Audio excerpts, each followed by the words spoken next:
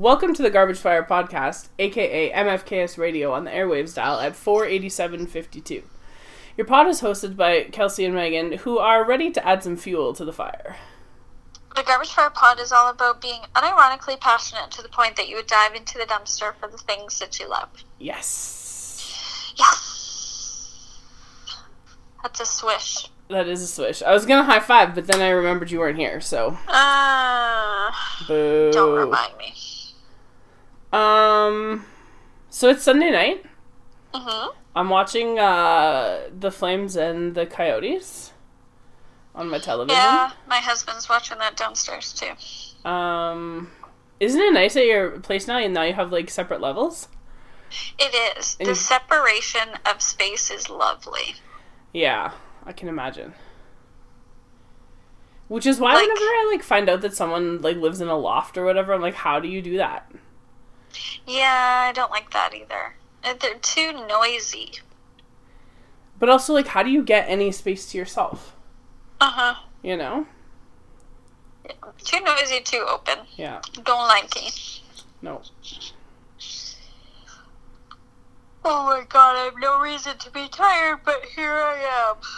Talking through a yawn. That's okay. We're all about high quality here. It's true. In this dumpster that we live in. It's so cozy and warm. Okay, let's on fire. Let's talk about Vice, because you saw it within the last week. I did. And I feel like I talked about it last week or the week before. I'm gonna try not to be spoilery. Okay. Because you're right, there is a twist with the narrative structure that I saw coming a mile away, but still scared the shit out of me and every single person in the theater. Okay. So we'll dodge that. And I said to you before, I was so upset after the movie. I was seething. I was clutching my hands into, the Arthur meme. Mm-hmm. And I was just we're in the car and my husband was driving us back home and I was just fuck! Jesus, fuck! I was just so angry. So I'd rather not talk about the content because Dick Cheney is a war criminal, let's just leave it at that. Yeah, and that type of injustice, makes me so uncomfortable, that the audacity that comes with corruption, it drives me fucking insane. So we're gonna dodge that. Okay. I would like to talk and ask you what you thought about each of the actors in the film. Sure. So, let's start with Amy Adams. She's great in pretty much everything. Uh-huh. I really liked her probably best in the beginning when, before they were married. The young Yeah. Lynn, when she's get your shit together. Yes, I loved that. Me too. I thought it was really powerful. I liked the flashbacks that she had to her upbringing and where her own sense of determination came from. Yes.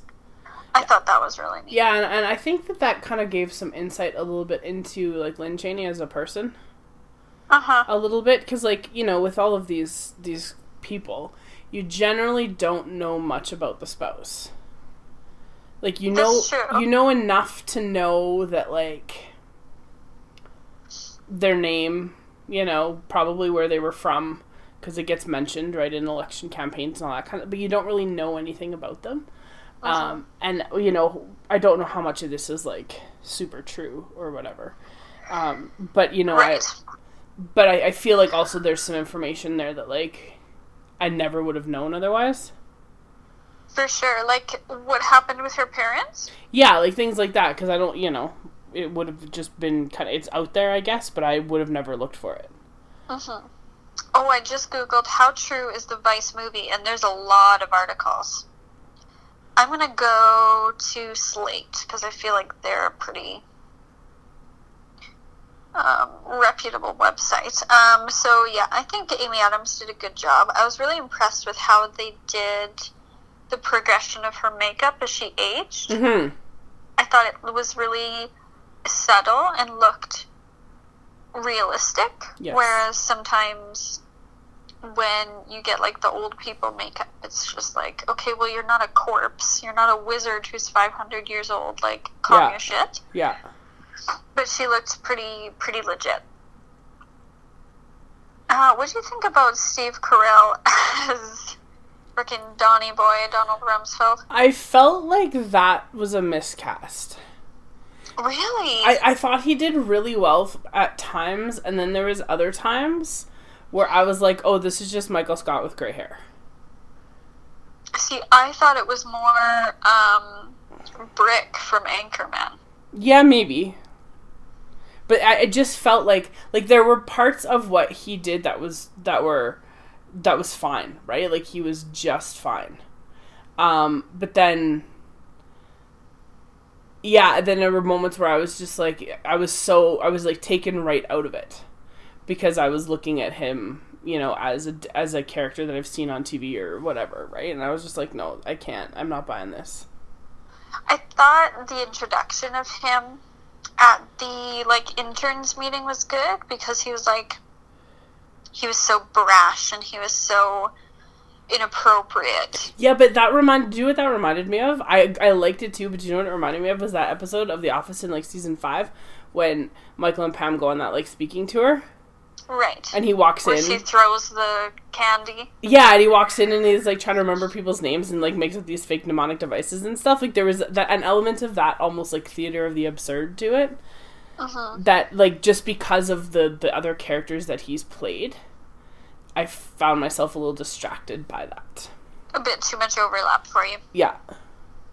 I thought what could have made it more impactful was seeing more of the negative side of Rumsfeld. Yes. Like, because he's just he's this dude who kind of shows Cheney the ropes, and they should have, the one thing that they didn't really bring back is that Rumsfeld said he's gonna, like, make his DUIs go away. Yeah.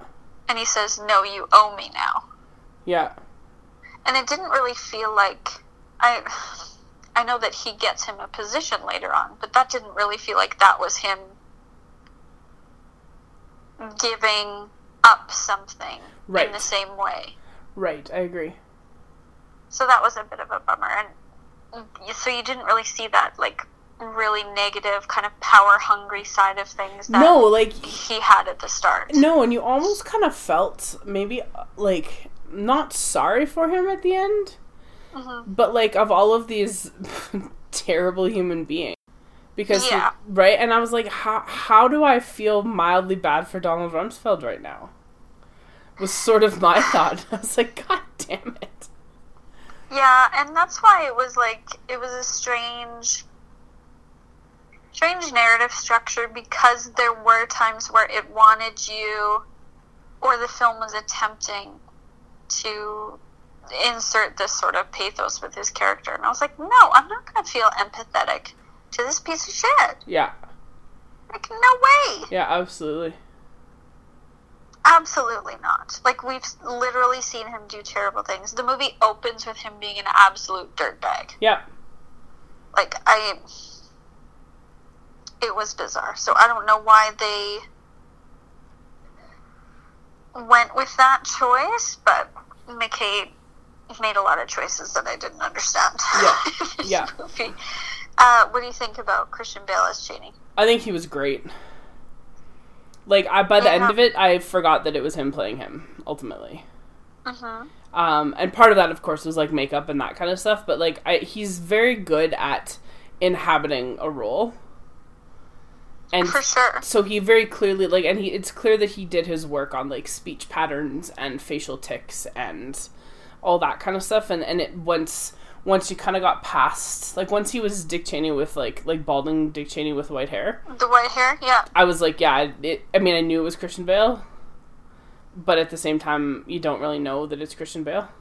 No, you would have no idea. Yeah. Like, I'm just looking at that photo that's when he's talking to Dick and they're eating the chicken wings. Yeah. Or not Dick. W? W. And I can't see a freaking single inch of Christian Bale on that face. No. Like, it's, I thought he was really impressive. I don't think, I'm curious to see how it's gonna work. Like, I know he won the Globe. Yeah. But, yeah, well, I don't think the movie has been, like, a lot of critical praise. No, but here's the thing about acting awards, because I know kind of where you're going with this. And every year at the Emmys, when Jim Parsons wins for playing Sheldon Cooper, even though Big Bang is not a great show, and people get mad that he wins, that must be an incredibly fucking hard role to play. For sure, and to play it consistently. Yes, and I think that sometimes, like, I think sometimes what people forget when they look at those things is they're like, well, I don't like it, so why would it win? But they forget sometimes that, like, that job of acting can be very challenging. That's totally fair. And I think in this case that's one of those where, like, the fact that you forget that that's who it is in that role. And again, like, part of it is the fact that he's disguised, right? And he's made up to look quite a lot like him. His eyes aren't quite as evil. But no, and that's the yeah. But like, it seems like he got that's his face softer. shape. I know, but that's like his face shape. Like, there's not a lot you can do with that, right? But that's like the fact that he had done the work on, like I say, like on those facial tics and on those speech patterns and some of the mannerisms and the way that, you know, obviously the way that he sat and held himself in interviews and those kind of things, like, that's an immersion into another person. And it's not just like a role, it's into a person where there's like actual evidence to be like, yes, this is what this person was like. Yeah, and Christian Bale is not somebody to just take her easy and not do that work. I totally agree. Yeah, and so I thought he was amazing. I thought he did a really good job. And, like, even though I didn't want to feel empathy for these characters, he did a good job at selling that. Yes. At his highs and his lows. Yes. God, every time he spoke, though, it was just like, ugh. Like, it just turned me off. Yeah. Because he's just such a dirtbag. Yeah. What do you think about Sam Rockwell as W? I thought that was perfect. Like, I'm not a huge Sam Rockwell fan, but, like, he just had that, like, sort of, that, like, doofy frat boy kind of... Charm. Yeah. It's charm.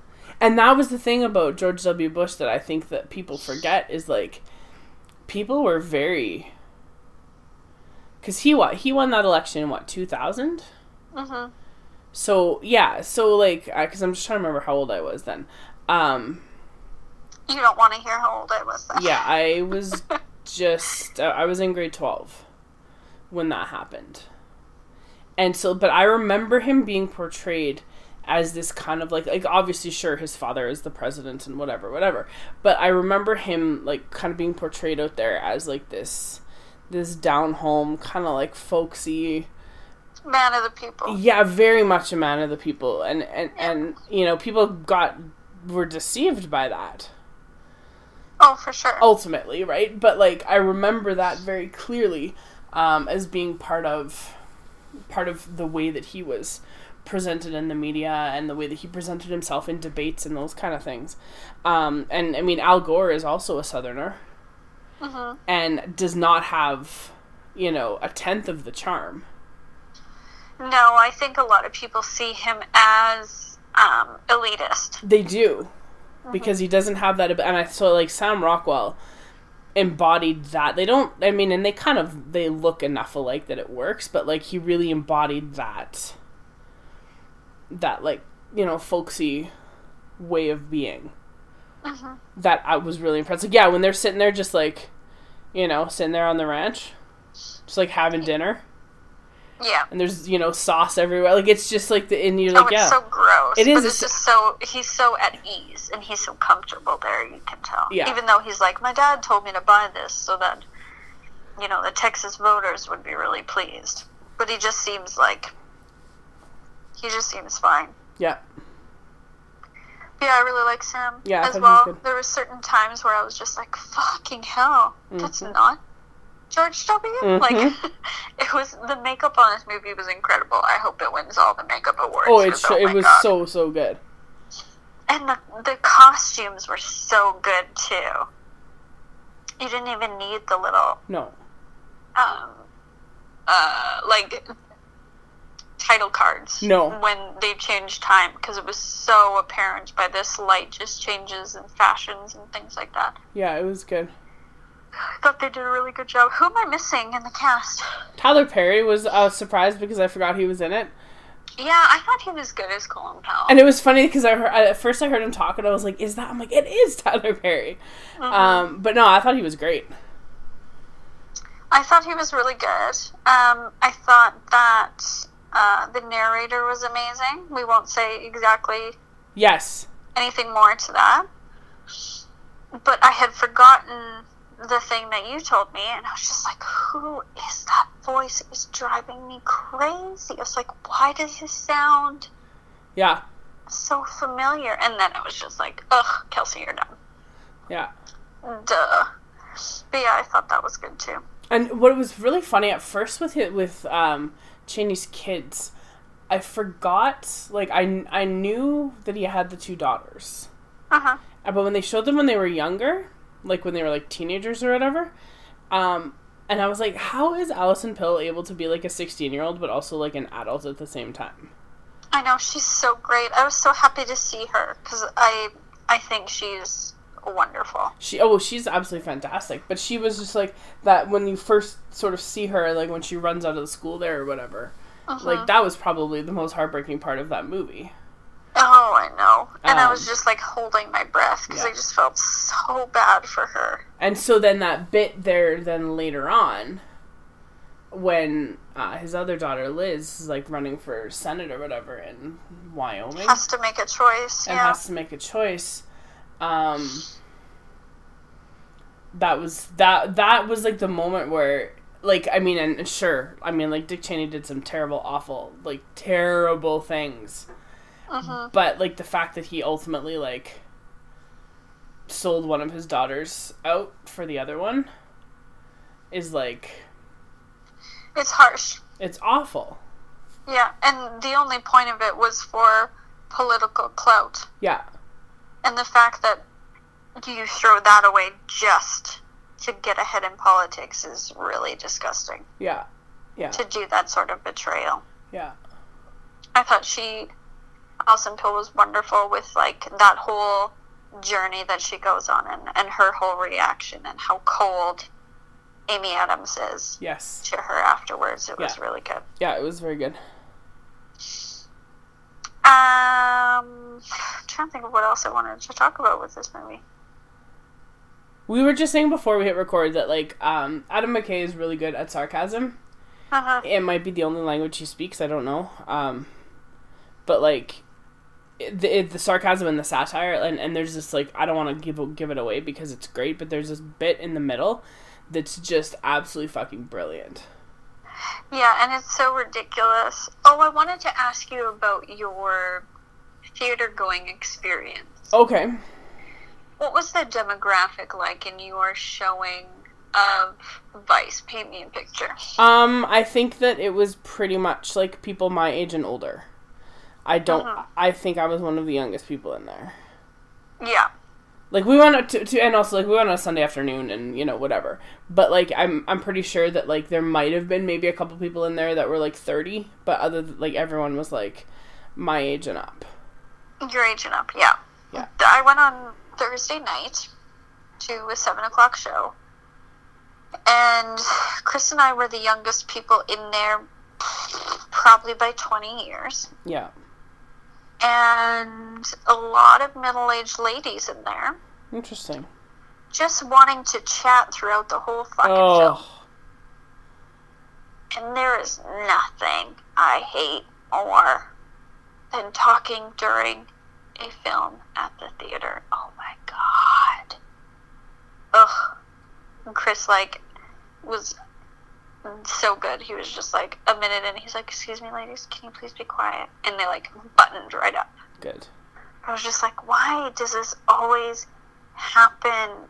Like, I can't go to one goddamn movie where no one's a dick. I don't understand. Well, and it's funny, like, it depends on the movie, right? Like, there are certain films that I think the experience of seeing it in the theater with a bunch of people heightens it. Like, this is very easily a movie that you could watch at home. For sure. It doesn't need a big screen, because it's not an action movie. It doesn't have those, like, sweeping, like, you know, exterior shots and stuff like that. But, like, I think that to me, like, you know, I mean, I get annoyed when people talk in movies too, don't get me wrong, but I feel like certain films, like, lend themselves better to that kind of thing. This was not one of them. But, like, when I went to see, like, Snakes on a Plane, it was just chatter through the whole thing, and it was amazing. Right. There's no possible way that I'll ever be able to replicate that experience, right? Because you're living it. It's almost like a theater. Yeah. Experiential. Everyone's having it all together. Yeah. Yeah. Well, I went to the next day. I was like, holy fuck, I need a happy movie in my life. So I went to Spider-Man Into the Spider-Verse. Yeah. Oh my god, Megan. That movie is literal perfection. That's what I keep hearing. I just haven't had time. We have exams coming up, so I might maybe venture away from work right at 3:30 one day and go watch a movie. Just go hit it up. Yeah.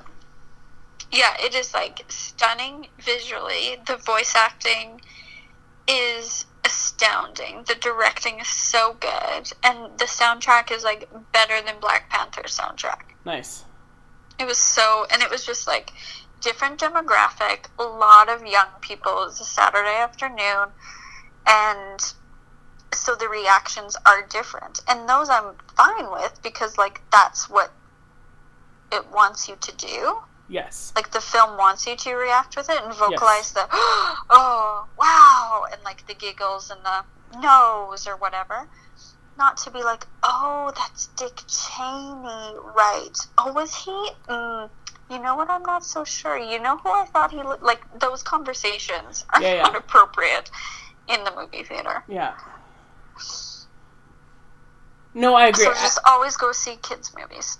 Well, yeah, and if you go see a kids' movie and there's children in it, you can't be mad when they talk because there's children there.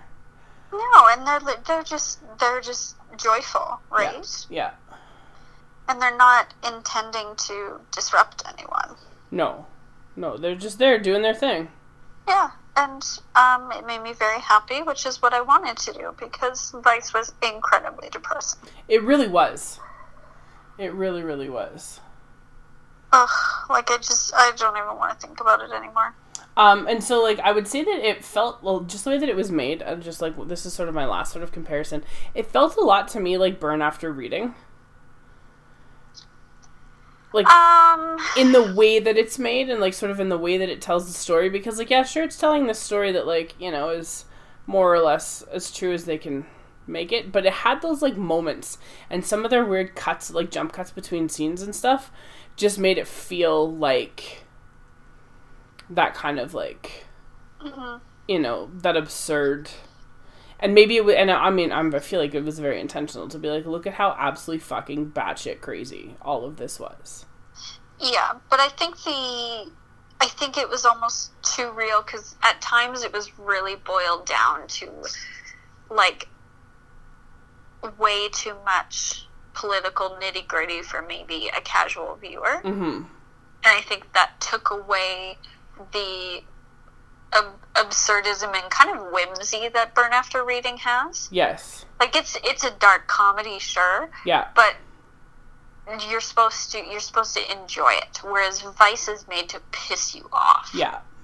And Cheney even talks to you at the end and justifies himself. Yeah. And you're like, what the fuck? Yeah. No. Like, this is none of this is right. Well, and in certain ways, too, it kind of felt like there was moments, like I say, where it reminded me of Burn After Reading, and then there were moments where I felt like it was a lot like Black Klansman. Absolutely. In that way that it was... That's what I said to Chris at the end. It's all text, no subtext. Yeah, it's just beating you over the head with this thing that you need to be mad about. Uh-huh. And I'm glad that we need to be mad about it. Like, that's, you know, that's fine. But it's just like, oh, by the way, if you weren't angry already, here's one more thing to be mad about. Oh, would you like to know another thing? We shouldn't need more than one. That's the problem. Yeah. And yet. And yet. And yet. But I'm glad I saw it because I think it's important to absorb media that makes you uncomfortable. Yeah. But I'm just gonna fill my life with happy things for the next little bit. Yeah, so as to not be absorbed by the depression. Well, I mean, like, the world is on fire, so what difference, Gotta just keep watching those Brooklyn Nine-Nine episodes. Always joy, always. Did you watch the new one, by the way? No, I'm not caught up. Oh, okay.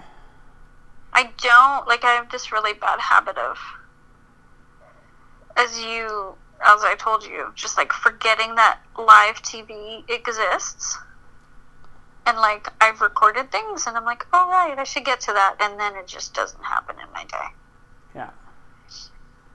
I will, eventually. Yeah, it was good. I've heard it was great. I super enjoyed it. Yeah, it was fun.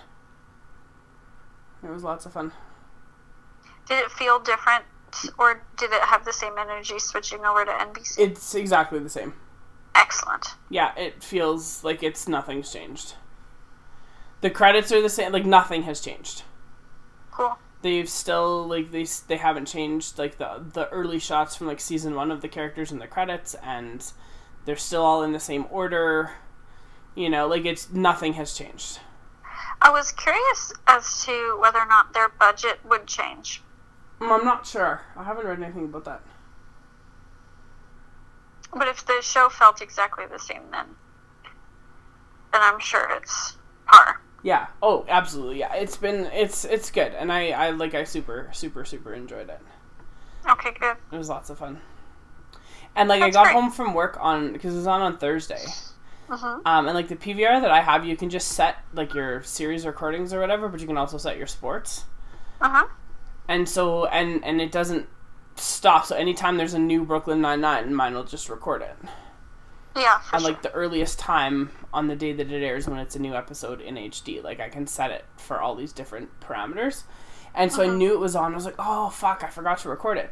And then I got home, and I was like, oh, magical. That's right. I hadn't deleted that command, ultimately. So I came home from work quite late, because I was at work late, and then I went to Mom and Dad's to finish some marking, because I knew if I came home, I would, like, sit down on the couch. And no, I would just sit down on the couch and fall asleep immediately.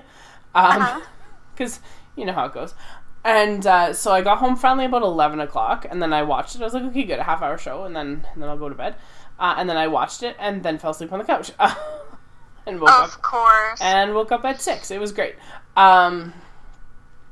But no, it was a nice, like, it was a nice way to end a day, like, to end a long day. It was very satisfying.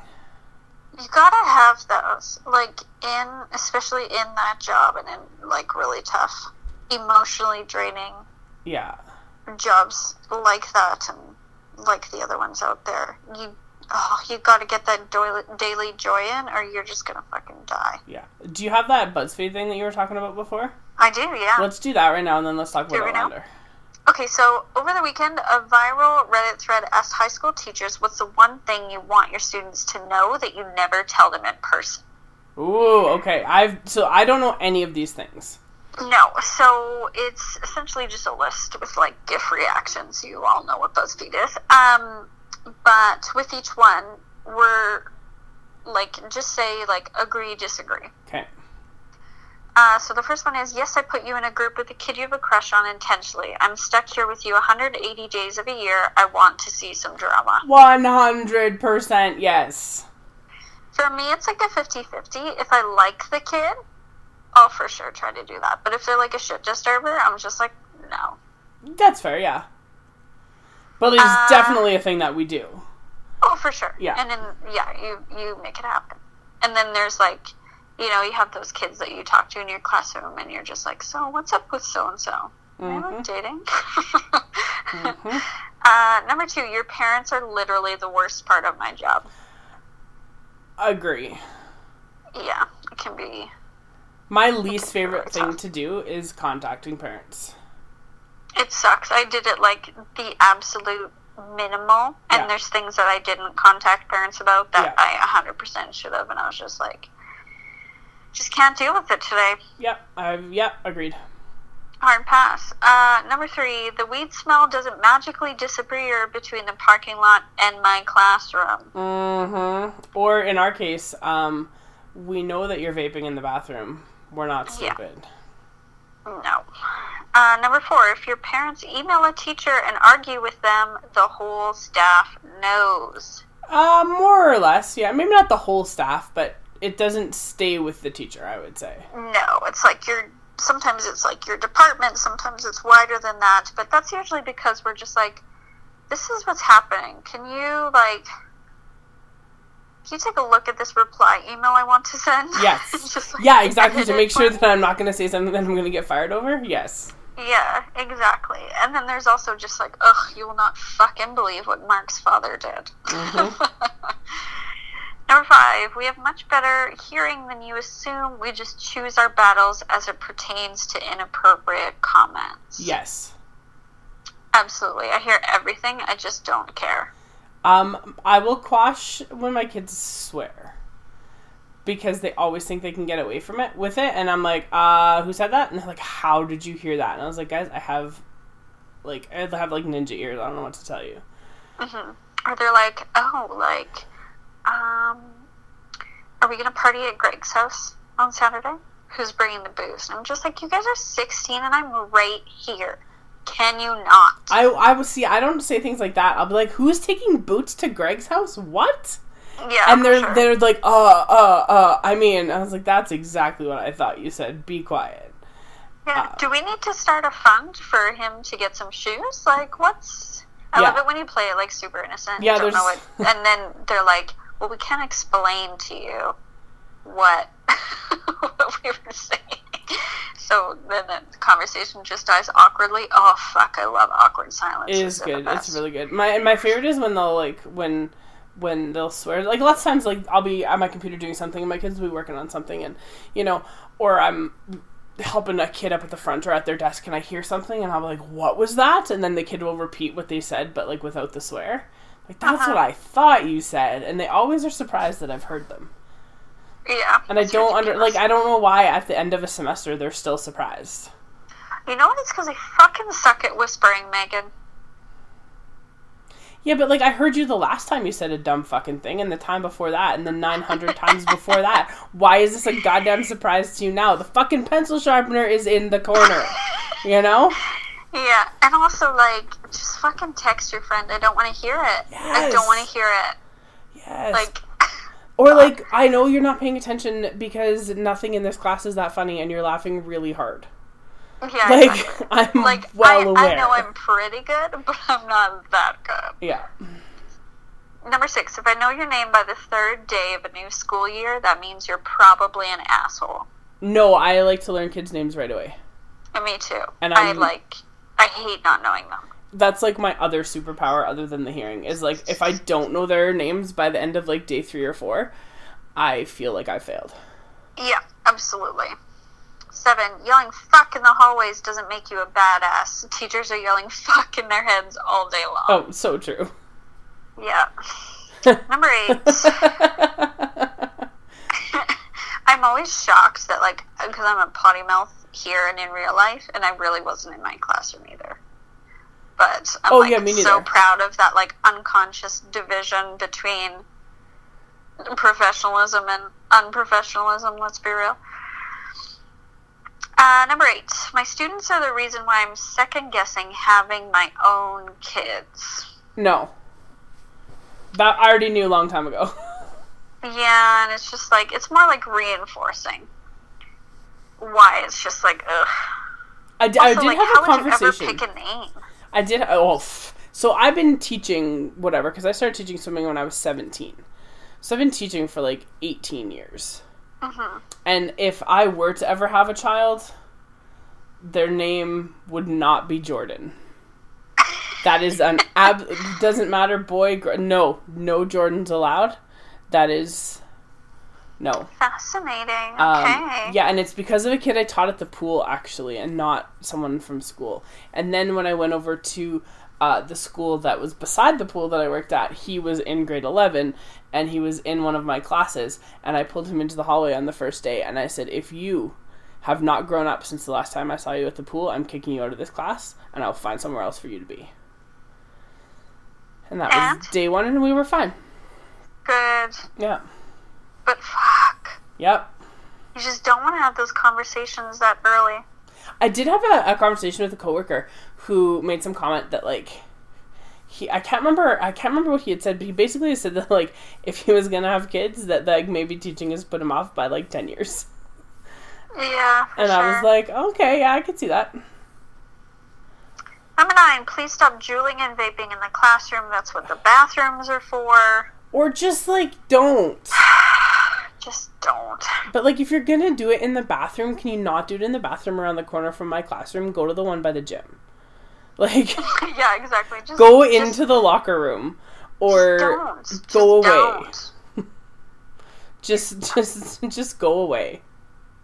So this one I know that you're gonna disagree with. But I adore this one. I loved this. When you think you're being a genius by getting me to talk about random things at the beginning or end of class instead of quote-unquote teaching, I'm really allowing it to happen because I don't have enough plan to cover a full class.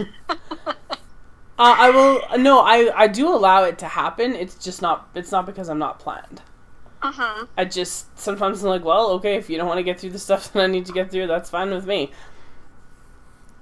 Sometimes I was just like, you know what, I also don't want to fucking talk about goddamn comma splices again. I don't know why you didn't learn them 3 months ago. And here we are again, just doing it over and over and over. Sure, I'll tell you about a trip I took one time. Ask me a question. I'll answer it. Yeah, see, I just don't like anyone knowing anything about me, so, like, that's just me, and so, like, I don't particularly love that, but, like, if a kid wants to try and derail me, I'm all for it. Because when I was in grade 11, we did that to our history teacher, and somebody asked him what the difference between a battleship and a battle cruiser was. Uh-huh. And we were studying, like, that was the old social, like, grade 11 social, so it was, like, French Revolution all the way through to World War I, and it was, like, just the actual history of it. And we were in talking about, I don't know, Trafalgar maybe, I have no idea, it doesn't matter. Difference between a battleship and a battle cruiser, and he goes on and on and on for like 65 minutes, and that's how long our classes were. We were like, oh, this is the best. Then, when it got time for our midterm, that was literally one of our like long answer questions on our midterm, was to explain the difference between a battleship and a battle cruiser. And I was like, oh, we just got fucked real hard. Because I remember sitting in the exam, and one of my buddies was in front of me, and he opened it up, and he was like, you've got to be fucking kidding me. And then I opened it up, and I was just like, oh, no. That's such a baller move. It is. So, like, that's when kids try and derail me, like, that's what I keep in the back of my mind. Yeah, for sure. Like, how could I use this to my advantage and not theirs? Yeah, pretty much. Next one. I can smell you. Everyone can smell you. Please, for the love of God, use deodorant. Oh, yeah, and you know what doesn't cover up the smell that you have? Whatever the fucking Axe body... No, it doesn't cover it up. It makes it worse. Mm-hmm. Yeah, so, like, brutal. Walk through a car wash if you have to. Just do something. Yeah, puberty is hell. Yeah. Next one is just as weird for me as it is for you when we bump into each other in public. I think it used to be more weird for me. Now I definitely make it awkward for the kids. Because I'm good at making it awkward for them. Yeah. I've had a few, like, ones where they're like, oh, like, I don't know how to, do I talk to you? Do I say hi? And I'm just like, I see you every day. Just say hey. Like, what is your deal? Yeah. I'm just a human being. Yeah. Just say hi, wave, and keep on walking. Yeah, I don't power down at night and sleep on a pull-out bed in my classroom. Like, yeah. Yeah. A lot of us drink, smoke, and sleep around more than you do, and hearing you try to hide it as if it's something we don't know about is richly ironic. I would say that teachers, I mean, and it's funny talking to people that have, like, friends as teachers, but, like, not aren't teachers themselves, they're always surprised at how much, like, their teacher friends drink. Oh my god, teachers party so hard. Yeah. And that was just always something I could, like, I'm not a drinker at all, and just, teachers, you know what, Friday, you want to go get a drink? You want to go get a drink? You want to go get a drink? And, like, God.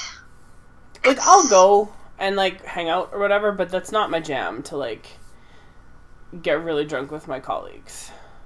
No, and, like, I understand why, intimately, why they want to dull the pain. Yes. But it's just, it's too much, man. Like, I've got some friends that I used to work with at another school, and now there's like 6 or 7 of us, but only like 2 of them are still at that school that we were all at together. Mm-hmm. And so we'll occasionally go to O'Byrne's on White Ave, and like we'll send a quick little email, and it'll be like, lemonade, because that's what we'll call it, just because, and when we talk about stuff, we'll talk about people, but without using names, because just in case. Yeah. And it's very, like, but that's our space, and we go and we sit, like, at O'Byrne's, like, in the back, past the bar, on the way to the bathroom, we always sit back there, because on a Friday at 4 o'clock, it's not usually that busy. And we'll laugh and we'll have a good time and whatever, but yeah, we definitely, like, we have code for certain things and stuff, but there are nights, like, we'll get there at, like, 4:15, and then it's trying to decide, like, who's leaving their car where, and whose car we're going to take to the next place, and how everybody's getting home, because it's one of those weeks, or whatever. Yeah. Yeah, but I don't do that with people that I work with now. And not opportunity, but, like, occasion or happenstance to, like, see former students in a bar. I haven't had that yet. Oh, it happens all the time.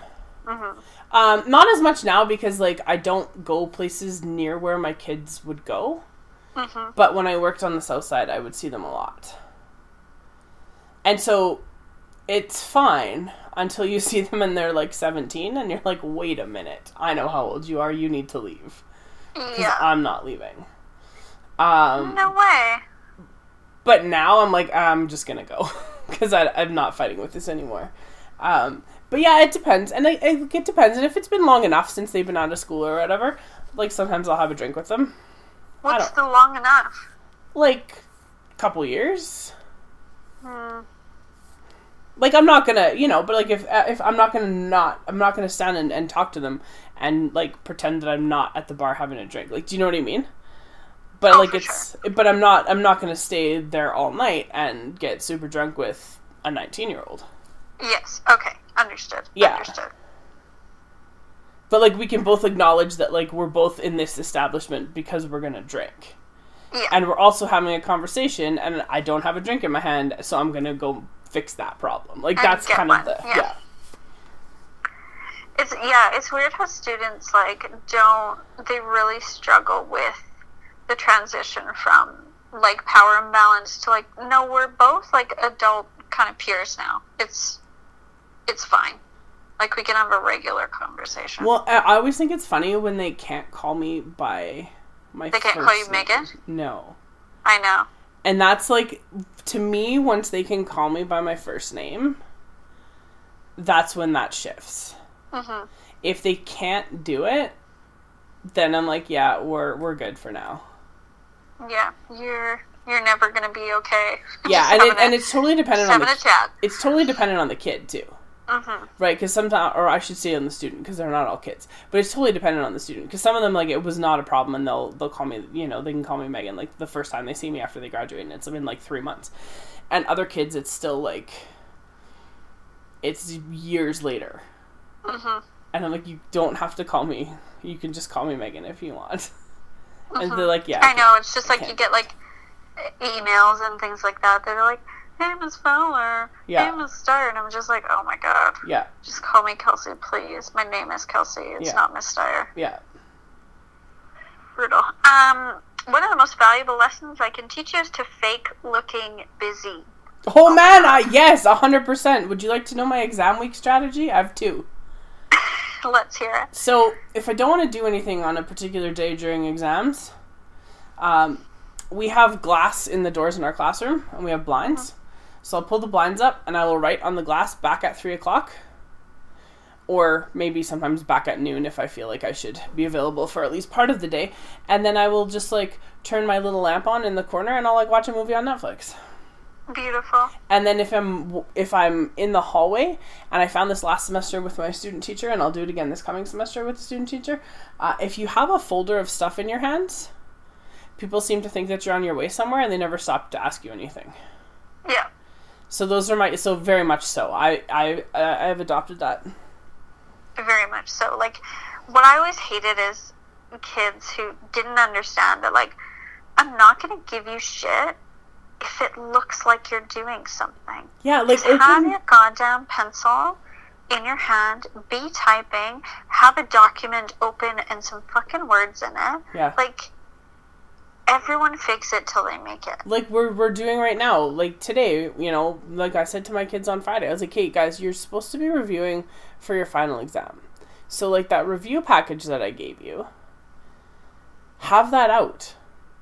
And, like, open your notes. And have a pencil in your hand. And I don't care if you're watching an hour's worth of whatever kind of shit on YouTube. What am I going to do? It looks like you're working. There's literally nothing I can do. It looks like you're working, so I'm going to leave you alone. And they just... But also, like, fucking review. Like, what are you doing? Ugh. I know. So frustrating. The next one...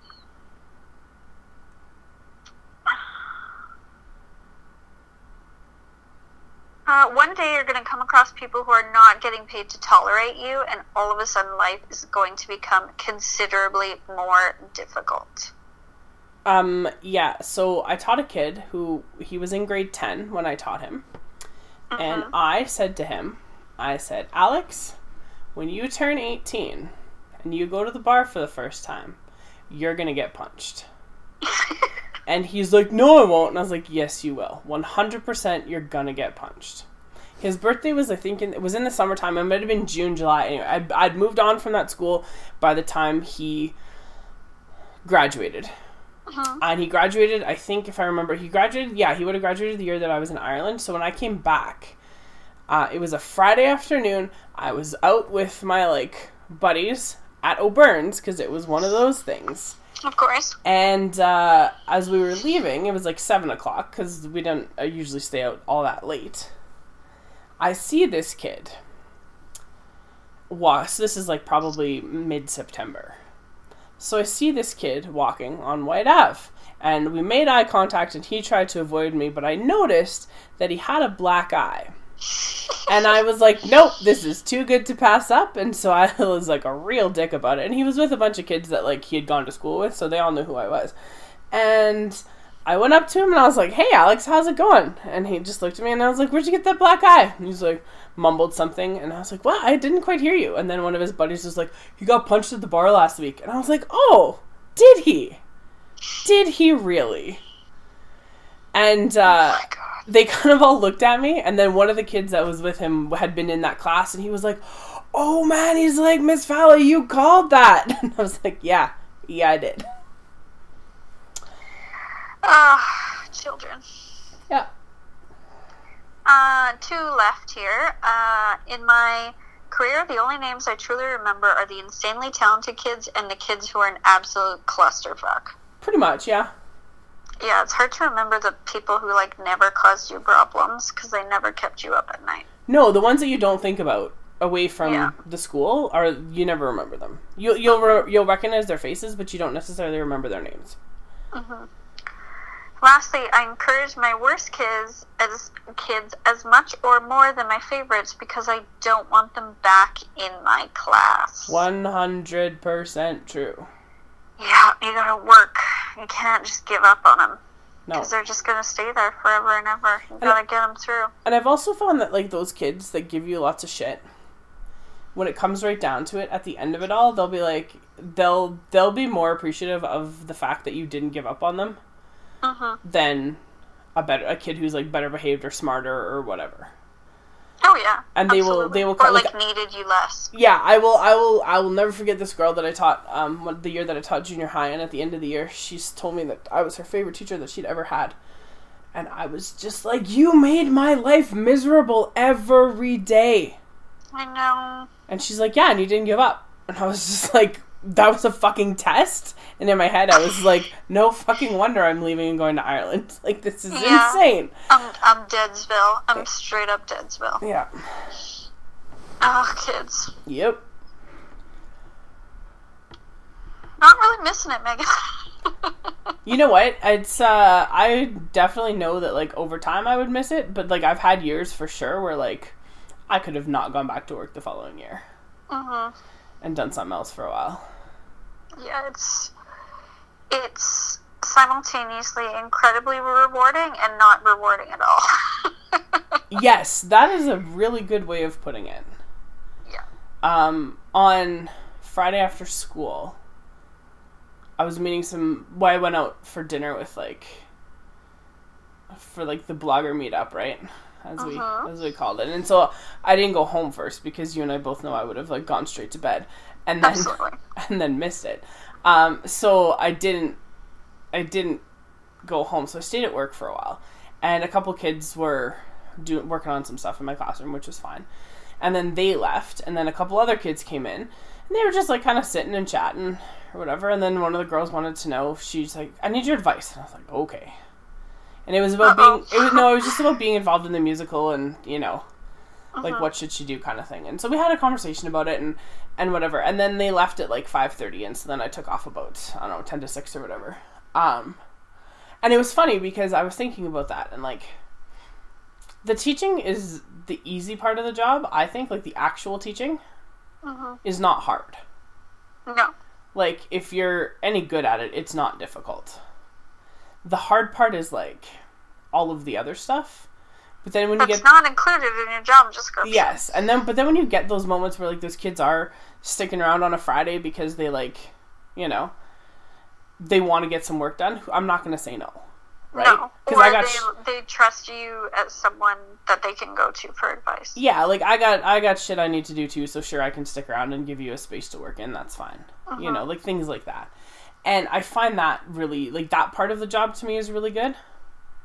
Because you have that sort of, you can build those connections with those kids. And then, like, when they're in the musical or they're playing rugby or they're doing whatever, and like, hey, come to our game, come watch us. Like, they ask you because it matters to them. Yeah. And I like that part of it. Absolutely. If I could get rid of, like, some of the other stuff, though, whew, I would do so. Yepper doodles. Yeah. That's it. That's the end of the list. Yeah, I know we've complained a lot about the work bit, but it's like, I really like it. I did. Yeah? Yeah. Just not anymore. And that's okay. Yep. Do you want to talk about Outlander? We can. We should preface it by saying that we're talking about an episode 2 episodes ago. Yeah, so the one that aired, what's today, the 13th? Yeah, so we're talking about the one that aired on the 30th. Yes. So by the time you listen to this, behind. There will be another new one, because it's airing, like, right now. Yeah. Okay, well, where do you want to start? Well, I'm just curious to know sort of what you thought about all of that. I thought that the episode was really well done, because one of the things that we've talked about is, like, how is this family going to function now? Because obviously Claire and Bree, they go back and forth, but they can be incredibly close. Yes. And sometimes their relationship is fraught, and sometimes it's not, and they need each other and rely on each other. But so we knew, like, generally what the parameters of that relationship is in their universe, right? Yeah. And what's really interesting, I just had a thought about that too. Okay. And it sort of dawned on me, like, their relation, and this is sort of based on some stuff that's happened since then, but still, what is really interesting to me about their relationship is, like, it's very typical for a mother-daughter relationship when it's, like, when the daughter's the only child. Because they are close and they do get along quite well, but they also butt heads. Yeah, at for sure. many opportunities. Because for whatever reason, in most of those situations, the daughter tends to be, like, closer to her father. Uh-huh. And there's that, you know, whether she's, like, the princess or whatever, and I don't think Brianna ever was, it wasn't in, like, a daddy's little girl kind of thing, but... Oh, I totally think it was. But Frank worked very hard to like, cultivate that, yeah. To cultivate that because he had to. Mm-hmm. And so for her, like, having lost her father, and then, of course, her mother going away, right, she's left entirely alone. Mm-hmm. And so for her to come back and be with her mother again, you know, highlights some of the difficulties of that relationship, even though she's relieved to be back in the same place as her mother. For sure. And I don't know, like, she waited so long to tell Claire about what happened with Stephen Bonnet. Yeah? Like, I can't believe that she didn't trust her mother. I don't know if it's that she didn't trust her. I think she was very embarrassed. I don't know if Bree's... I don't know if she would be embarrassed. Like, I think she would go to her mother and be like, this is what's happening. These are my feelings. Like, they don't avoid sharing feelings and bad experiences with each other. So it was just like, I found it, but I understand, because I think what Bree's motivation was is that she just got there. Yeah. Things, like, were going great because, of course, they missed each other so much, and she wasn't just going to fuck that up and just be like, oh, by the way, we have this massive problem that we need to deal with. So she was just, like, suffering in silence, essentially. Yeah. Which I understand, but it's also like, yes, Bree, in the future, that would be fine. But this is the 1700s, and I'm very concerned about your health right now. Yes, absolutely. What did you think about that whole biz? Well, because I've seen the episode that came after it, I gotta just, like, temper what I say, because you haven't seen it yet. But I get kind of why she stayed quiet about it. And part of it, I think, is she's trying to make sure that she's, like, able to fit in this place and in this time, right? And I think that, like, part of, you know, I think, like, I mean, if you think about the way that reunion happened between, like, or that meeting between her and Jamie, like, it's, like, the next day. Right.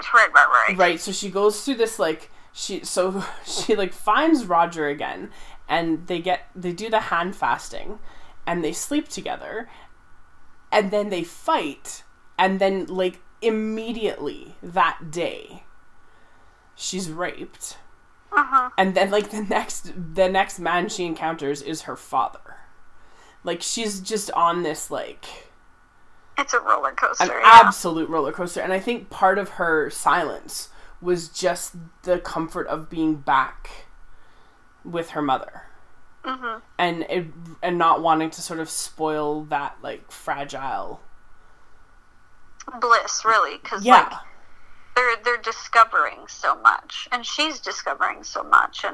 And she's getting to know her father, and she, you know, and seeing and understanding, like, this relationship that Claire has with Jamie, and, like, why it mattered to her to go back, and, you know, and all these kind of things. And then I think she knows kind of deep down that, like, as soon as she says this thing, I think she knows that her mom, regardless, is 100% on her side. Yeah, I don't think that's the question. I think it's just, like, what she doesn't want to do is be a burden. Yes. And I can understand her thinking, but it's just... Yeah. You can empathize, so it's the wrong choice. Oh, absolutely. But I think you're totally right about that, like, tentative kind of relationship building that they're doing. I thought it was so important that she said to Claire, I understand why you had to leave. Mm-hmm. And I understand why you needed to come back to Jamie. Yes. Because, like, that is validation that Claire didn't necessarily need. But she has it now. She had to have it, yeah. Well, it's not that she didn't need it, but she never would have asked for it. Yeah, absolutely. Right? But I think knowing that Brianna, like, agrees, you know, and sort of supports that choice. And the other thing, too, and, like, this is a conversation that I had the other day with Riva, because I found this thing on Screen Rant that was, like, 20 things about Outlander that make no sense. And normally, you know how I am about, like, continuity and stuff. Mm-hmm. Normally, I would have agreed with all 20 of those things if I hadn't read the books. Mm-hmm. But because I've read the books, I know that, like, some of the stuff that they say doesn't make any sense. In fact, does later. It does make sense later, or it's just fleshed out better in the book. Mm-hmm. And so it's not that they're just inventing, you know, conflict and that sort of thing. But one of the things that I think that Riva and I were sort of talking about was just that, like, Brianna, she decided obviously to come back to, like, try and save Claire and Jamie. And then, of course, Roger goes back in time as well and follows her. But Claire also kind of left, like, sure, like, Frank had passed away, yes. But Claire also left the 60s with, like, kind of with the understanding that, like, Roger and Brianna had each other. Yeah, and that she was never coming back and was never going to see them again. Yes, but also that Brianna and Roger would have this bond. And I mean, like, that's maybe a little bit naive on Claire's part, but she's still, it's not like she abandoned her daughter to be, you know, wandering there's no one who knows what the story is with Claire and where she's disappeared to or anything like this, right? Like, so at least Brianna has that connection in that person. Mm-hmm. And I really do wonder if, like, even, like, in the book, the way that it's written, or in the show, like, if it would have been quite so urgent for Brianna to go back had her and Roger not had that big fight. Mm-hmm. Right? Oh, probably. Well, like, I mean, you know, but at the same time, like, I think, yeah, like, you can argue correlation or causation here, right? Yeah. Yeah, and I'm not even sure which side I am on right now, because I think it plays a significant factor to her. Like, I think it's important for her to do something. But, like, but at the same time, like, she knows that she's never going to see her mother again. Like, that was the impression that she was left with, right? And that, like, yeah. And Claire was going back 200 years. Mm-hmm. And if Brianna stayed in her own timeline, then, you know? Right. Then it was never going to see her anyway. Yeah. Even if she dies or if she lives till she's 107. Yeah. Yeah. I see. That's all. And so I just wonder if, like, because Brianna was ultimately, like, left alone. Yeah, and not feeling like anyone cared for her, or she had anyone, a little bit more desperate maybe than she would have been feeling otherwise. Yeah, well, it's funny too, one of the things that they said didn't make any sense, and I will give the Screen Rant article this, is that it's like, why this time, like, why 200 years? Why do they always go back that way? And I was like, oh yeah, because in the book, Claire mentions that it always talks, the fairy stories are always about how it was 200 years. Mm-hmm. And I remember they did not reference that at all. No. And that's just like a one-line little throwaway that they probably could have. Mm-hmm. And then it explains it all away, ultimately. Yeah, but it's also just one of those details where it's like, well, this is just the world that the story is living in. Like, you need to suspend your disbelief because it is fiction. Like, what do you expect? Yes. Do you expect them to explain every minute detail? No, of course they won't. Well, and I think one of the other ones, too, was, like, why Frank and, like, Jack Randall look so much alike when they're not, like, directly blood related. Have you seen the fucking royal family? Yeah, that was kind of my thought. But I was just like, okay. Oh my god. Yeah. That's just like, that's so not worth even the argument about. Like, it's a non-issue. Yeah. It's a non-issue. When there are major holes in the story that we have discussed many times. Oh, yeah. That one is a non-issue. No, it really is. Yeah, it's absolutely. So one of the things that was in that episode then was, like, a case of mistaken identity. Yeah. Because when when Brianna sees Roger, eventually they end up, like, kind of a little bit arguing with each other in the street outside the tavern where they are, and Lizzie's inside. And she can't hear anything, she just sees what's happening. And she sees Roger, like, kind of pulling at Brianna. Yeah, yanking her. Yes. Why is he always fucking yanking her? Because we don't need to rehash this, but that's what she sees. Sorry. And so she makes the assumption, of course, that Roger is the person who raped Brianna. Yeah. And she does, like, Brianna never comes right out and says what happened to her, but, like, Lizzie's not stupid. But also, like, Lizzie should not be assuming, like, if Brianna doesn't want to fucking tell her, then Lizzie needs to keep her young-ass nose out of it. I agree, absolutely. But, like, the assumption that Lizzie makes isn't unfounded. Because she sees this strange man to her anyway, yank Brianna away, and then Brianna comes back later, and she's bleeding, and, like, so it's not an unfounded assumption. No, but it's also an assumption. Yes. And so then, in this last episode that you watched, Lizzie happens to see Roger, because he's, of course, looking for Brianna, and looking for Fraser's Ridge, and whatever. And Lizzie happens to see him, and realizes that this is the man that she thinks has harmed Brianna. Mm-hmm. And in a way he has, but not in the way that Lizzie thinks. No. And so, Jamie just beats the ever-living shit out of Roger. I know. It was very uncomfortable. Yeah, it was a lot. It was very violent. Because, do you think Claire should have told Jamie? Told her what? Or told him what? That what happened to Bree? Yes. Really? Well, yes. Because I don't think that... Yes, I do. And only because, like, again, and it speaks again to that, like, family unit thing, right? Uh-huh.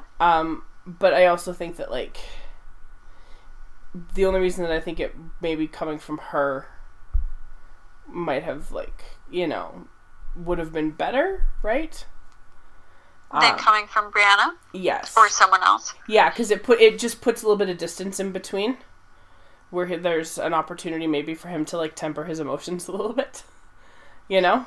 Oh yeah, he sure did a fucking good job of that. Yeah. But, like, these are the types of things that drive me insane in books and movies. Like mistaken identity. Or, like, whenever I watch, when I'm watching, like, the CinemaSins, and they talk about, like, the pronoun game. Uh-huh. Right? Where there's, like, just enough to, like, to sort of confuse the audience so that you're not 100% sure who's being talked about. So then, you know, it leaves you in the dark just that little bit longer or whatever. I'm like, yeah, that's very true. Uh-huh. A lot of mysteries could be solved by people using names or being more clear in their sentence construction. Oh, for sure. And this is in a way, like, this is kind of one of those things, right? Where when Lizzie, like, opens her mouth and says the thing that she says, she doesn't have all the details. She doesn't know she doesn't have them all, but she doesn't have them all, and she shouldn't have fucking said anything. No, she knows she doesn't have them all. She has no idea what happened. Because she was gone all day and all night. Oh, for sure. Like, Brie could have been fucking anywhere. Yeah. Oh, Lizzie. Mm-hmm. But it's that, like, it's like that example, and I think one of the things that I thought was really interesting about how Jamie dealt with it, and then, of course, had, like, Ian take Roger's, like, barely alive corpse body away. Uh-huh. And I'm interested to see what happens when you watch, like, this week's. Or last week's, rather. Last week's, yeah. Yeah, because there's some interesting things in sort of the way that it was done.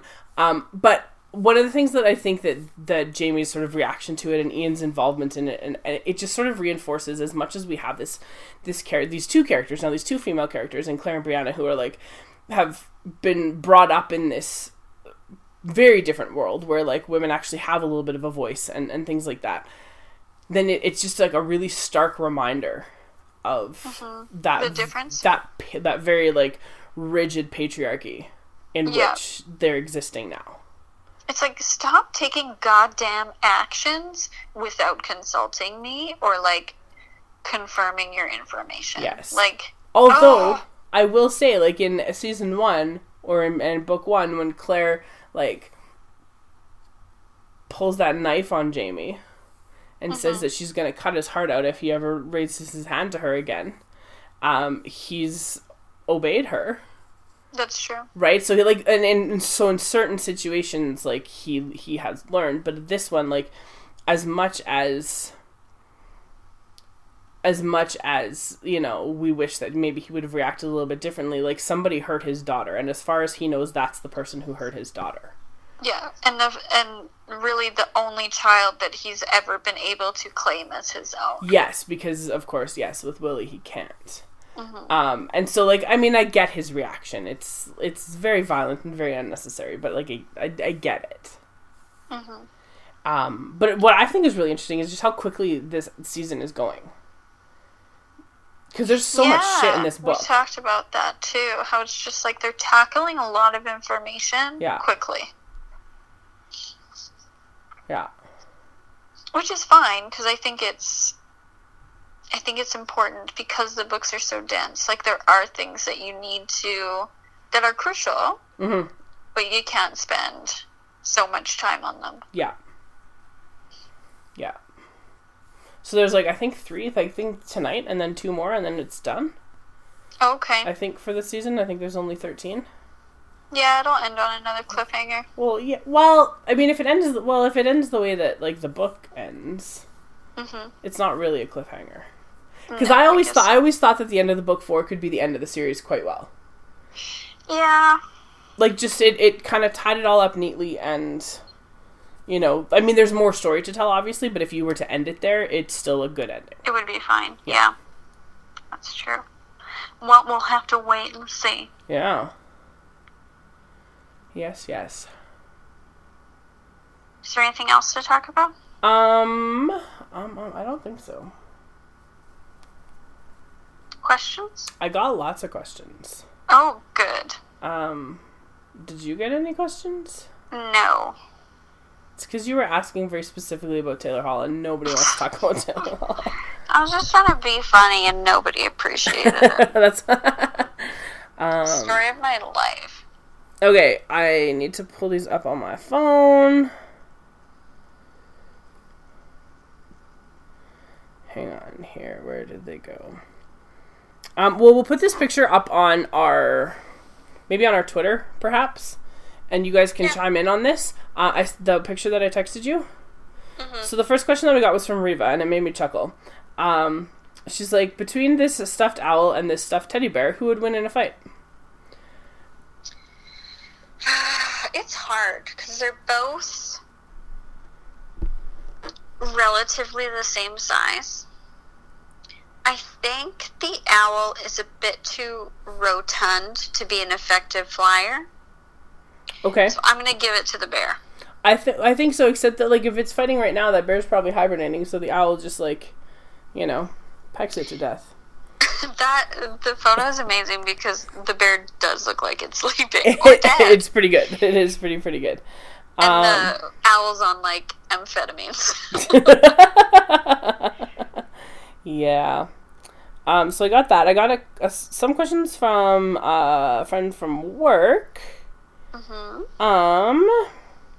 What are you looking forward to in 2019 in terms of releases of TV shows or movies or books or music? What are some things that you are...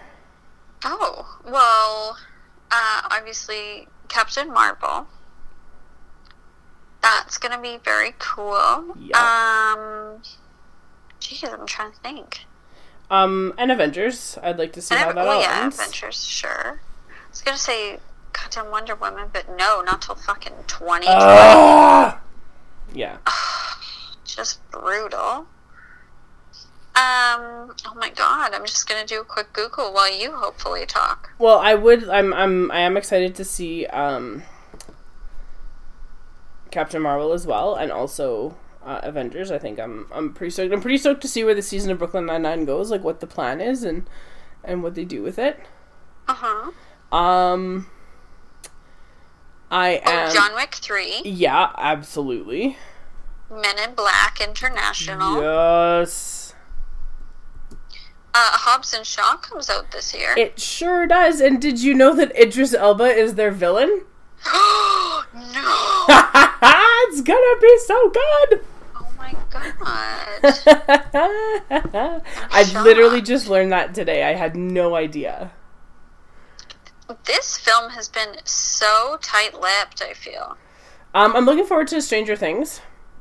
Yeah, of course. I really want to see the Elton John movie that stars Taron Egerton. Yeah. Rocket Man, because I fucking love him. And I think it'll be good, and I love a musical. Netflix, what do you got coming in 2019? Oh, The Crown, of course. Mm-hmm. I'm really quite looking forward to seeing Glass. The M. Night Shyamalan. Oh, are you? Yeah, because I finally watched Split, and it was fucking great. I wasn't going to watch it, because I was like, that looks terrifying. But then I realized, when I figured out, someone had told me that it was, like, tied to Unbreakable, I was like, ooh. Mm-hmm. And then when I realized that there was, like, a third one, I was like, yeah, okay, fine. Gotta connect all the dots, yeah. Yeah, obviously, I'm really looking forward to seeing The Lion King. Yeah? Yeah, because it's got such a great soundtrack. Star Wars, Episode 9. Oh, yeah, right. Yeah, that's gonna be great.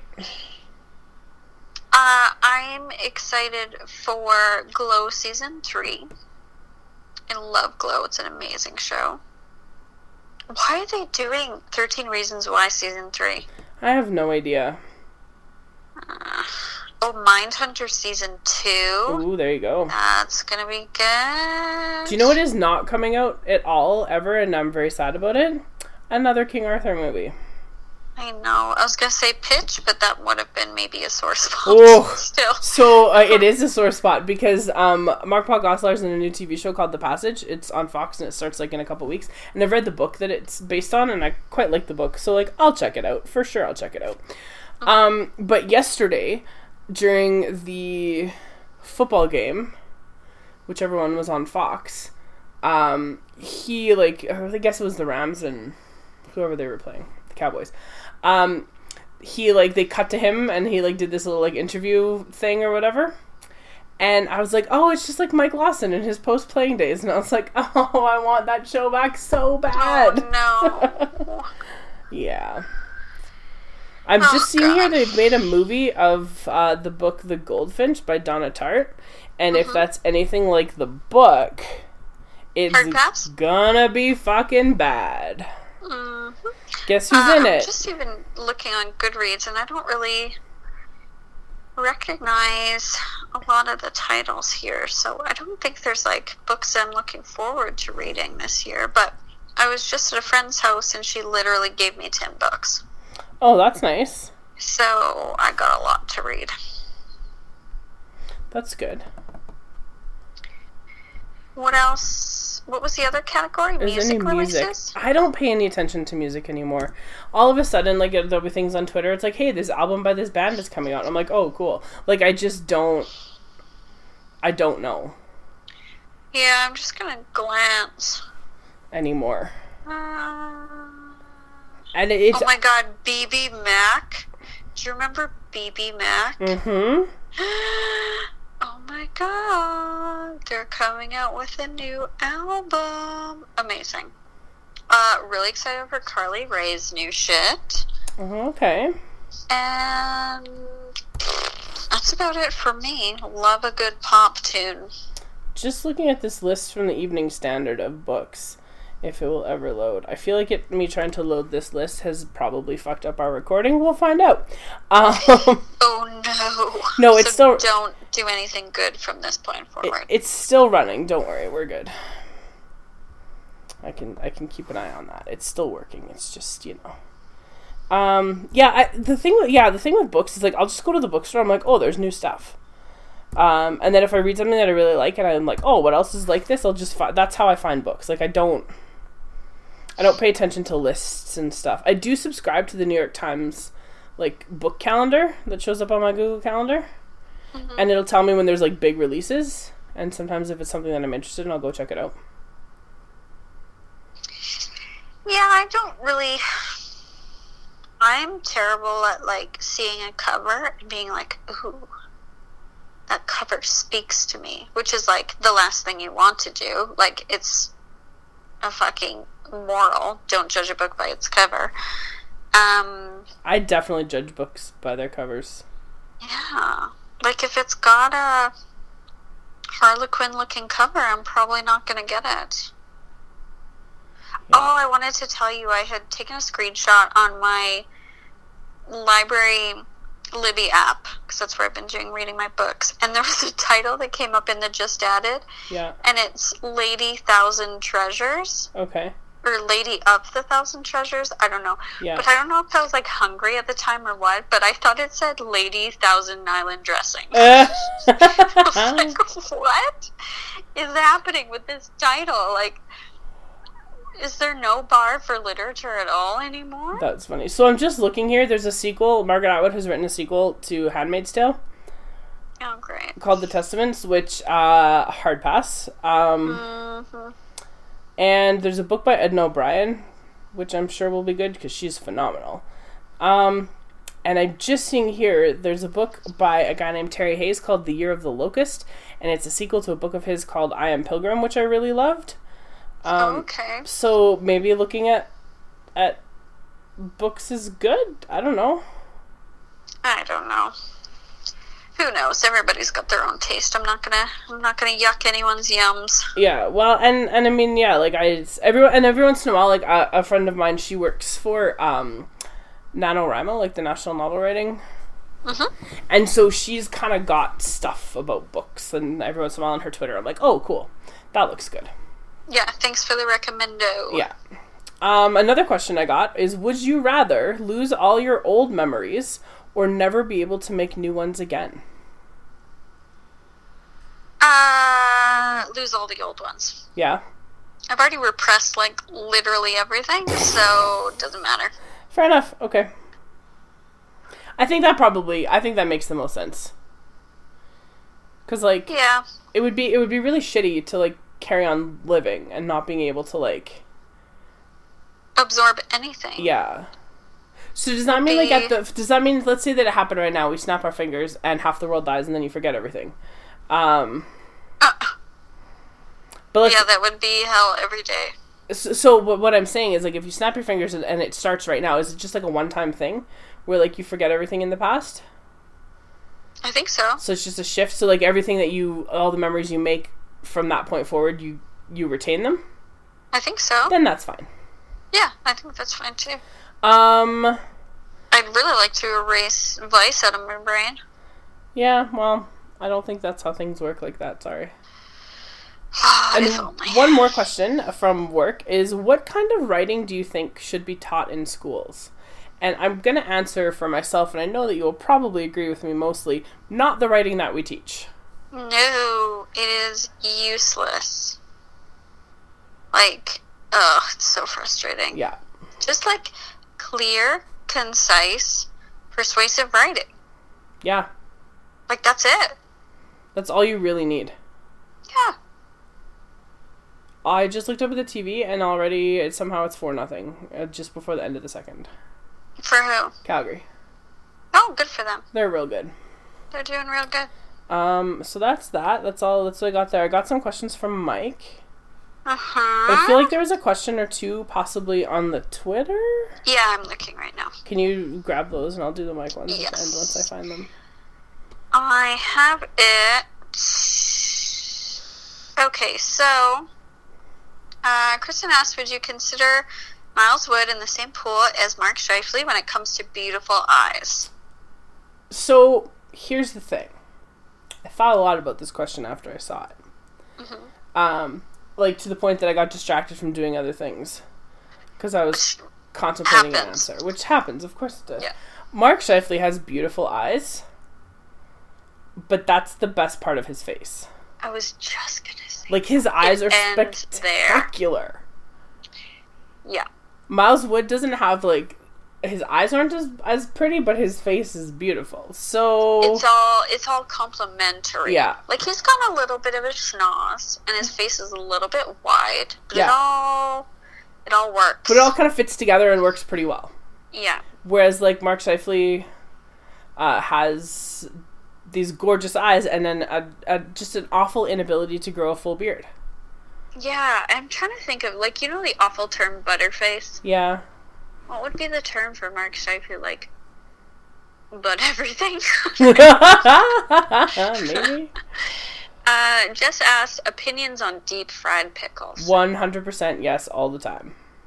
Yes, but as someone who is a pro at deep fried pickles, you have to wait. Do not bite into them. You will get burned severely. So here's the thing. You must wait. Do you like the deep fried pickle spears or the deep fried pickle slices? Because if you... I like the spears. I like the spears too, but if you get the slices, then they're because they're thinner, they cool down faster. So by the time you get them at your table, they're not so hot that you're going to die. Okay, well... And then there's more breading to go with the pickle. Here we go. Learn something new every day. That's all our Twitter questions. Okay, so I have 3 from Mike. Oh god, how many of them are Jamie Benn related? None. Shockingly. What? I know. Okay. So it's the end times? Mike, are you okay? Let us know. Yeah, Mike, we're worried about you, buddy. Like, I'm thankful, but also I'm worried about you. So his first question is, today is Connor McDavid's 22nd birthday, and he's not at the skills competition. Is he, A, partying, B, resting up, C, at the airport staring longingly at all the people leaving Edmonton? I think he's resting. I saw on Twitter that he was out with his girlfriend at somewhere, like they were driving somewhere this afternoon. But someone had posted a screenshot of him during like the post-game scrum yesterday, and he looks like he's got like mono. Like he's just pale and seriously, pasty. What is up with that dude's fucking immune system? I know, it's bad. Man. Rough life. One of the things that Kelsey wanted to know, she wanted to know if anyone had any questions about Taylor Hall and like where he was, but then we found him on Instagram today, and he was at brunch. He was at brunch. Having what looked like either like a G&T or a mimosa. Mojitos, maybe. There's a lot of like clear liquid and lime happening, so I'm very jealous. But he's alive, he's good. Hopefully. Mm-hmm. The Connor thing, I don't know what it is. I think, because like they said, the Oilers said pretty close to when the skills competition started that he wasn't going to participate because of illness. Mm-hmm. And people were mad that they like didn't find out about it sooner because they probably wouldn't have gone because they, and I was just like, oh, for the love, who cares? It's for the kids, man. It's for the kids. One more hockey one and then one non-hockey one. Thank God. Okay, it's an FMK. And the subject is the trade is 1-for-1. So you have Hall for Larson, Eberle Strome, or Jonathan Willis, and Kurt Levens, that's really fucking funny. Oh my God, I don't even know. Oh my God. I think what are you thinking? I think the one that you kill is the Hall for Larson.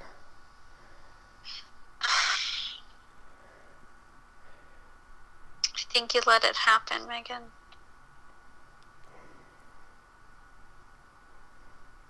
Actually, you can't change the past. Learn from Jay Gatsby. I thought you were gonna say you can't relive the past, and I was gonna. If you just said relive the past, I was gonna do the next line, but you fucked it up. God damn it! I know. I always fuck it up. I could have had it in front of me, reading it word for word, and I would have fucked it up. I don't believe that's true. Can't relive the past. Of course you can.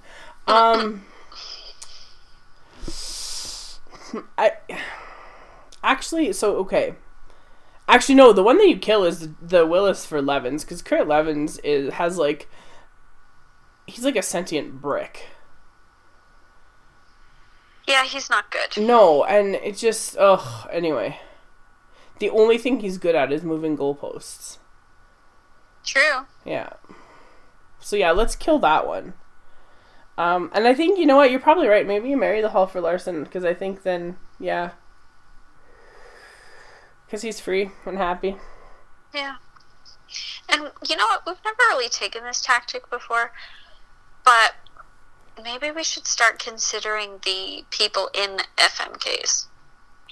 What's good for them? Ooh. Rather than what's good for us. That's a good one. JK, I'm not selfless enough for that. Oh, okay. And then, so I guess we, like, fuck the Eberle and Strome one, because no one really cares. Yeah, I don't care at all. I was never really a big fan of Jordan Eberle, so, Meh. The trade was adequate, so I guess there's your answer. I don't know. And the last question. You can only watch films of one director for the next year. Which director do you choose? Oh my god. That's a great question. Because my first answer is like, well, obviously I would just watch Christopher Nolan movies. But then I thought about it, and there's nothing happy ever happens in those. No. They're all really good, but... I would say, like, Patty Jenkins, maybe? Or, like...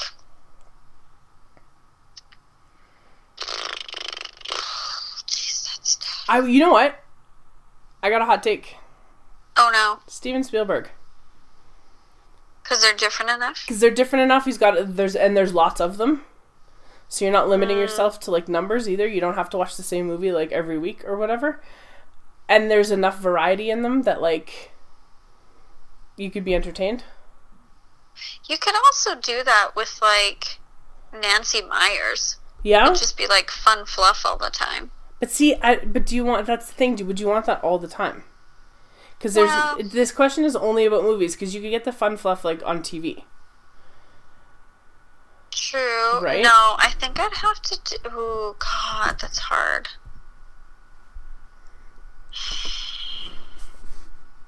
I think you might be right. Because you need some sort of diversity, right? Yeah. And some of Spielberg's are so depressing and others are not. Well, like, if we just look real quick here, like, at his filmography, right? Mm-hmm. It's extensive. Mm-hmm. Right? But we've got things like, you can watch Jaws. You can watch Close Encounters of the Third Kind, which is really fucking great. I love that movie. You can watch Raiders and E.T. That's true. And The Temple of Doom. You can watch The Color Purple. And The Goonies. No, did he direct it? Oh, he didn't direct it, so no, you can't watch that one, sorry. No. Empire of the Sun. Last Crusade. Oh, that's what that was called. Oh, I have a question for you after. Okay, go ahead. You can watch Hook and Jurassic Park. And The Lost World and Amistad and Saving Private Ryan and AI and Minority Report. Yeah, there's a lot of different ones. Catch Me If You Can. The Terminal. Munich. Like, there's lots. As he did of that bad Indiana Jones one. You could watch that if you wanted. Warhorse, Lincoln, Bridge of... Like, he's got enough variety that I think that would be maybe the best tactic. Mm-hmm. Okay, well, I'm not going to disagree. Because, like, who else would it be? If you also took into account the ones that he also executive produced but didn't direct, you have... It's a ton. It's a shit ton. Like, you can add An American Tale and Who Framed Roger Rabbit and The Land Before Fucking Time. Mm-hmm. So, like, it has to be. Yeah, I think you might be right. I think that's the choice. You might be right. The question that Chris asked me on our way to Vice was, how would you rank your top 3 Christian Bale roles? Ooh. Because he's also done a shit ton of stuff. A shit ton of different stuff. He has. He's wonderful. Give me a second. I gotta pull up. While I'm doing that, do you know what I got sucked into watching? What? Was on the YouTube, I found like the Greenlight performance of From Now On from Greatest Showman. It was so good. Like, just that little video. I still haven't watched The Greatest Showman. I'll get around to it eventually. The soundtrack is amazing. I downloaded the soundtrack because of watching that video. I know, it makes me sob, it's that video. It's so great. Because I would, like, and I think, like, that would be such a fun thing to do. To, like, workshop. Musical. A musical like that. Oh, God. It would just be, like, oh, man. It would just be so much fun. It would. Okay. Christian Bale. So this is just, like, his acting roles. Just his in acting film. roles. In film. Oh, man. Okay. Hang on here. Because it was really tough, because he's done so much. So I forgot he was Laurie in Little Women. Like, that's like the when I God, first was like, film. oh, man. Yeah, so good. Did you see who the new cast of Little Women? No. For the film? I haven't looked it up. I know Meryl Streep's in it. Timothée Chalamet. Is he playing Laurie? I'm pretty sure. Hashtag not my Laurie. Just done. No, I'm out. What? You don't like Timothy? Not a fan. No. What? But No. Greta Gerwig's directing, I'm pretty sure. That would explain things, but then still no. Here, can I read you the cast? Yep. Florence Pugh is Amy March. Saoirse Ronan is Jo. Emma Watson is Meg. Timothée Chalamet, Laurie. Meryl Streep is Aunt March. And other people. Chris Cooper's in it. Etc., etc., etc. Oh, Chris Cooper. He's a weird guy. Fuck, that's gonna be good. Okay. Anyway, your top three. Christian Bale acting roles. Okay. So these are not necessarily my favorite movies of his. This is just the role. Because they're not the same. No, they're definitely not. No. Because my favorite movie of his is The Dark Knight, like by a country mile, so... Not Newsies, Megan? No. I would say... The film about newspapers boys who unionize? I think... Remember that one? I really... Okay, so my top three would be in The Fighter. I'd say The Fighter. I would say 3:10 to Yuma. And maybe... It's hard. Maybe I'm Not There. Oh, really? I really liked him in that. Like, a lot. But if I didn't put that one there, I would say The Machinist, because he was fucking incredible. Mine's very different. That movie was so hard to watch. Oh, for sure. For sure. But I would, but I don't know what order because I'm looking at this list, and like picking your three favorite roles of Christian Bale is kind of like picking your three favorite Daniel Day-Lewis roles.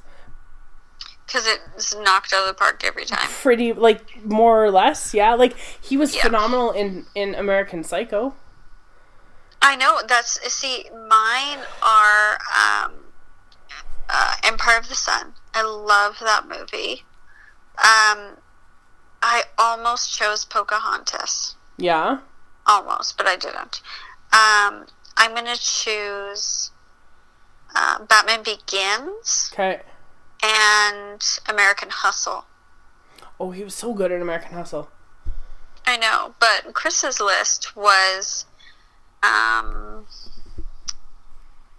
The Dark Knight and American Psycho, and then The Fighter.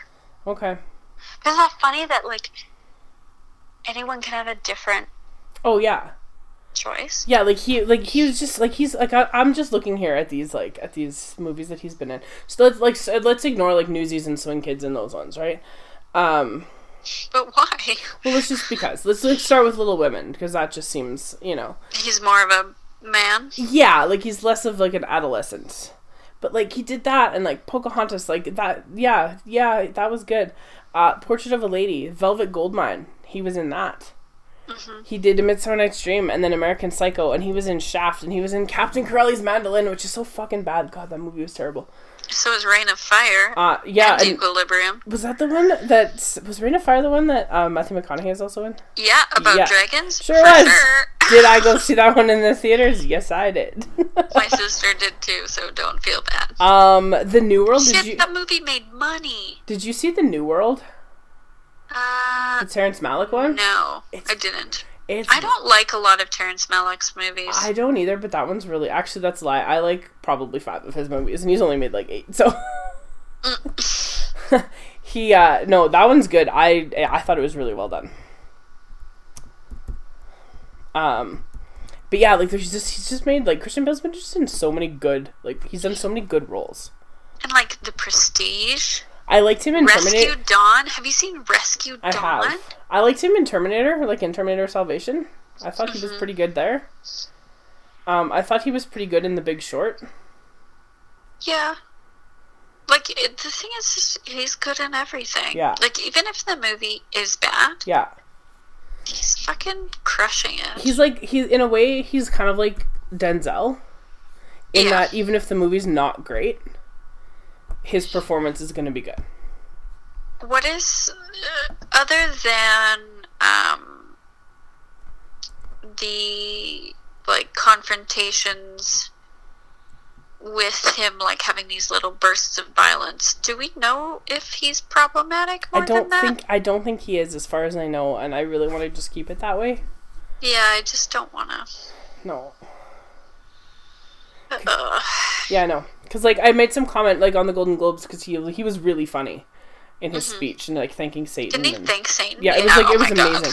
And I made that comment, and someone's like, yeah, you know, he did this thing, and and I was like, yeah, I'm well aware, but I'm literally commenting on a thing that's happening on the television right now.